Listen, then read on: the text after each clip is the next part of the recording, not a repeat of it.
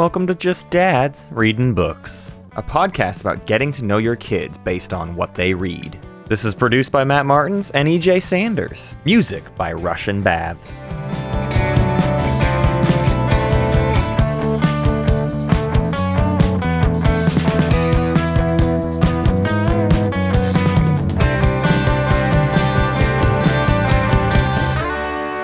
Good evening, everyone. It's evening when I'm recording, so it's evening for you, too. I'm here with my friend, EJ.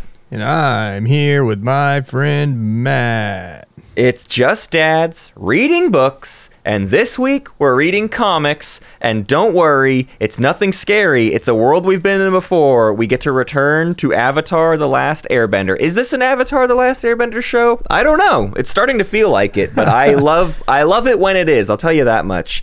This week we read what is the graphic novel, which is actually a collection of the comics, and the first set we are reading is called The Promise. So there are three longer-ish comic books that then were condensed into this one graphic novel.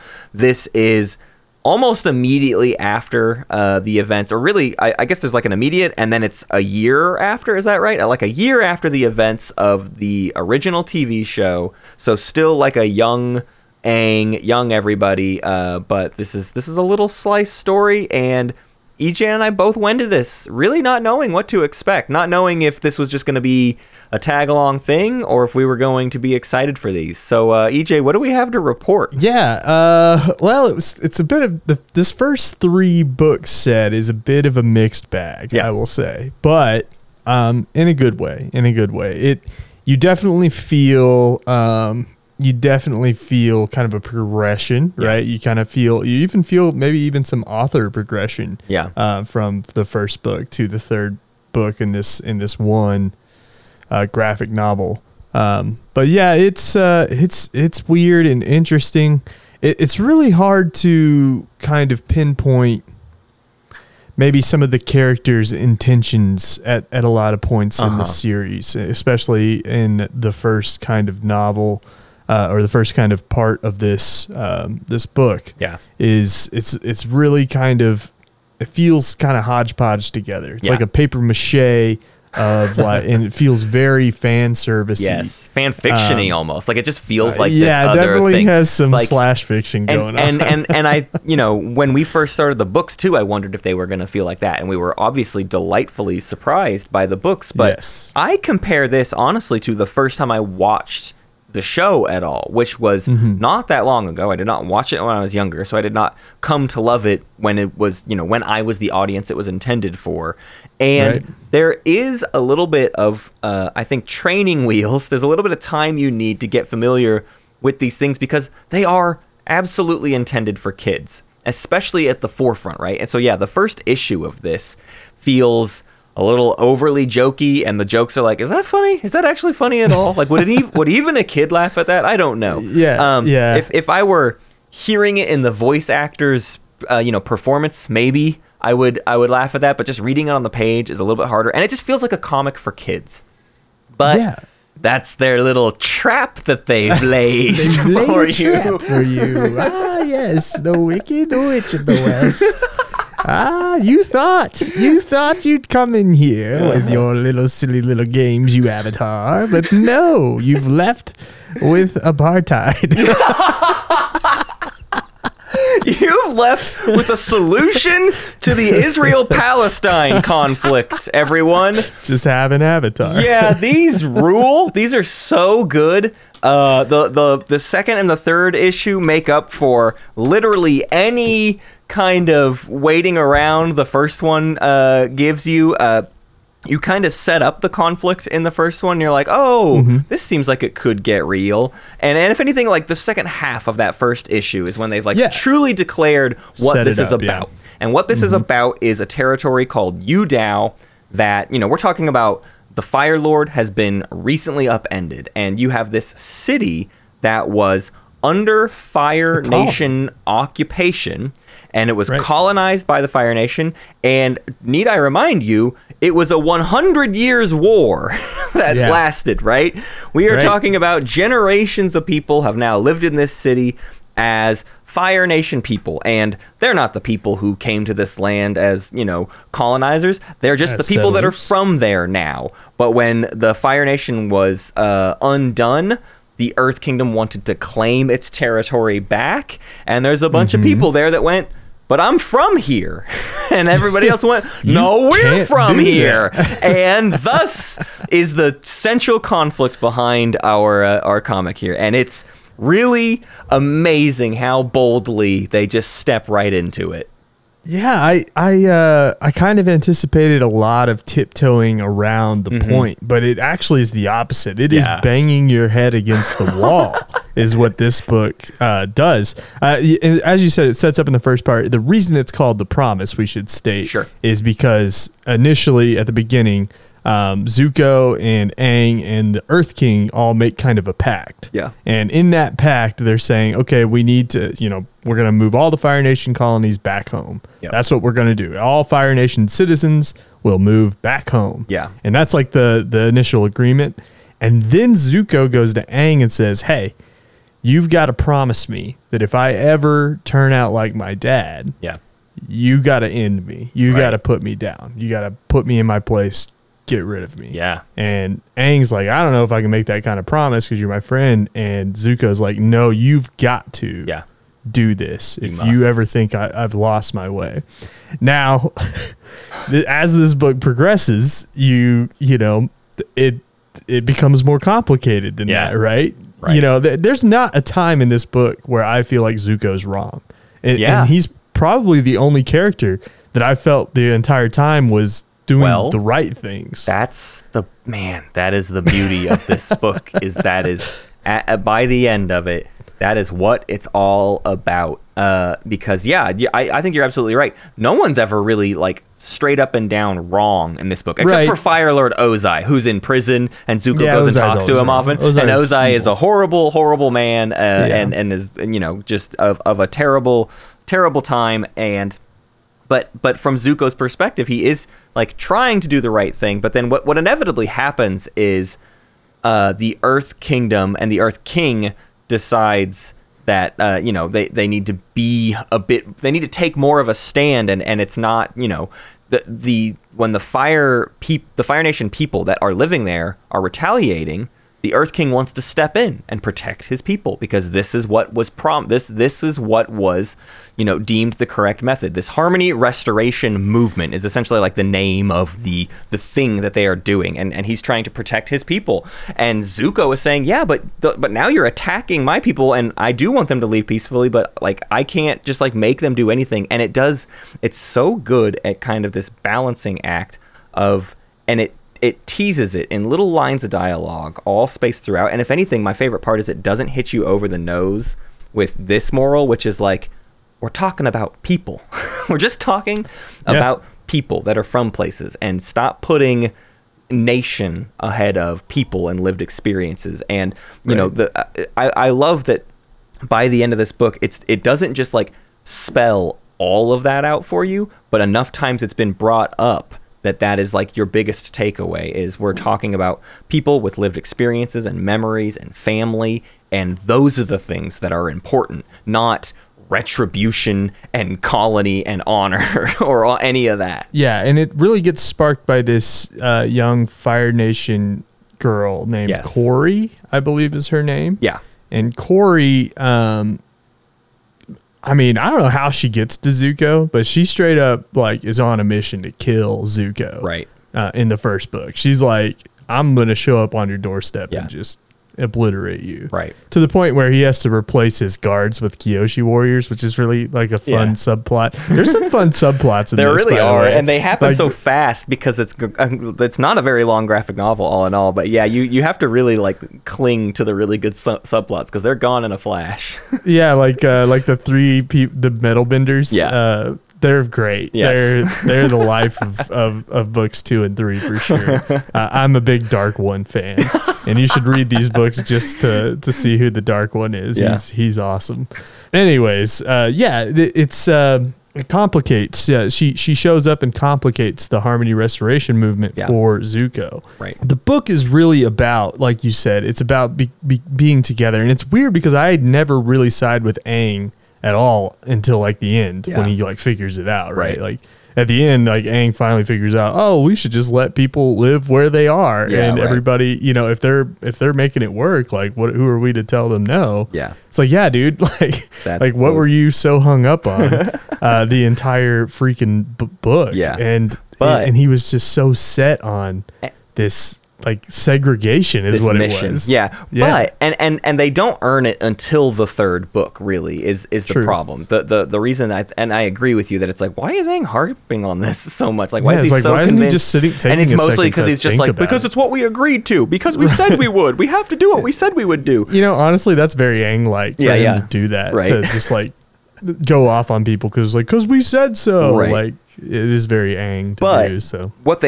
What they get to in this third one is there's this other undercurrent, this other side plot is that there's this little fan club of Aangs that's been forming. So and they're half Aang fan club, but they're also half like just air nomad appreciators. They're trying to gather the history of the air nomads because they like Aang so much. He's such a wonderful avatar, all this stuff.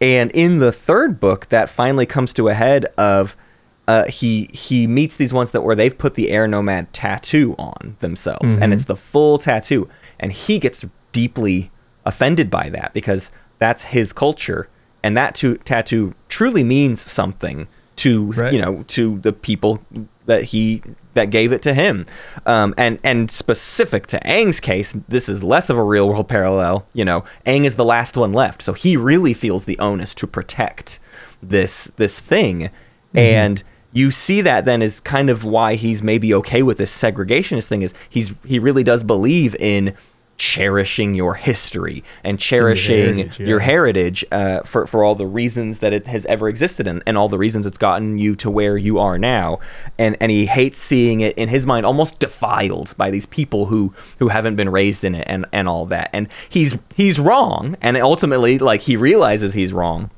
but there is something to his belief in that, right? Of like, well, I don't want you to appropriate my stuff. Like that is a wrong thing to do. Yeah, I mean, he was fine with the other fan club when they were just a bunch of girls like swooning over him, but when it's people who are trying to practice and preserve his culture, all of a sudden he wasn't so cool with it. So, you know, there is a fine line here. I'm not saying, obviously, right? We led this off saying this is allegorical to the Palestine-Israel conflict. This isn't an easy thing we're describing at any blush. Yeah, it's kind of wild that this was written like 13 years ago or whatever it is. Oh my gosh. 2010, 2009, somewhere in there. It was written a long time ago, and I mean, it's crazy how relevant this book is. Yeah.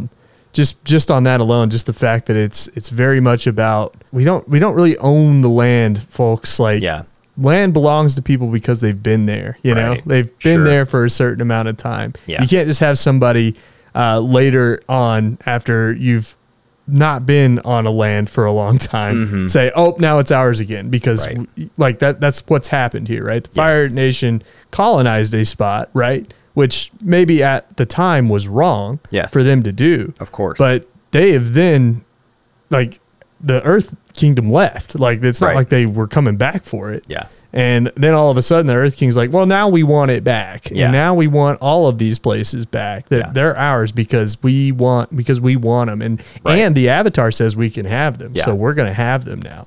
Yeah. And that's not how that works, man. Like, people live here now. You can go there too. Yeah, and that really becomes like the final idea that really gets put forward in this is the notion, and this is what Aang comes to realize too, is these histories also have to have a future. It's not enough for them to have their history. It's so kind of amazing how all of these different threads form a cohesive kind of set and a cohesive morality they're trying to talk about in the end. But I just love that it doesn't spell it out too much, but Aang kind of separately has this realization about his own feelings towards the things he's experiencing, being like, I had to accept that, I couldn't only live in my history and only respect my history. I do need to respect that, but there is also the moving forward that must happen, and Yu Dao becomes essentially an earth and fire nation, and it becomes a very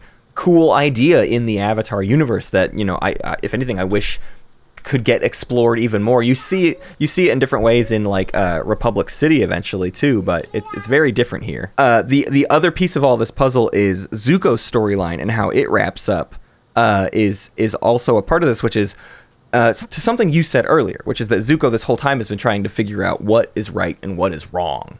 And like capital R right, capital W wrong.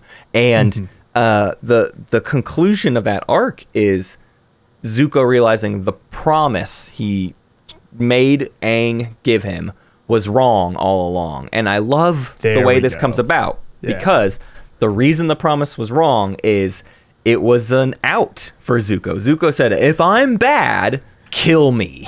Right. And that means Zuko doesn't have to worry about being good or bad. He just has to die. Somebody else has made that decision for and somebody him, else has to decide what is right and wrong. And that's not what being a person is. Being a person is deciding what is right and wrong. And that's why also Aang didn't have like any perfect solution for most of any of these books, because there's not just like some perfect right answer to this. It's going to be more complicated than that.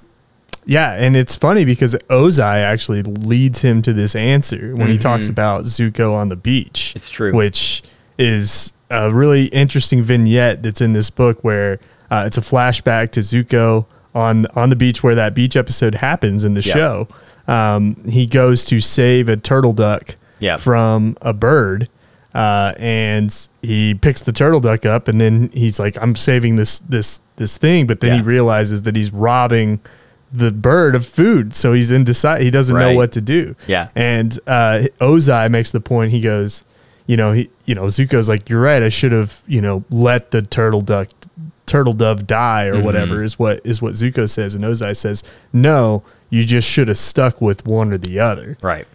Well, and there's a beautiful thing to where Ozai is both right and wrong in this moment, because one of the things Ozai says to him is, whatever you choose is right. Now he says it because you are the Fire Lord. You're the Fire whatever Lord, the Fire Lord chooses is right. But where he's correct in his thinking is whatever you go with in that moment, that's the morality you had to stick to. And later you can look back on it and realize you were wrong, or you can stand by where you were. But the real thing is that there just isn't a right answer. There is not a right. There is only what you chose to do. There is only your history, and there is only your future to have to contend with. You can't only focus on what is right and wrong. Right. It's not about the fact that you didn't condemn the hawk to death. You granted the turtle dove life. Is kind of the mentality, right? You have to be able to justify the actions that you take. Now, Ozai, it's funny that it's coming from Ozai, because his whole arc in the show is about justifying why he does the things that he does, and how every single little decision that he makes in the show, it's so funny, is just a wrong justification, right?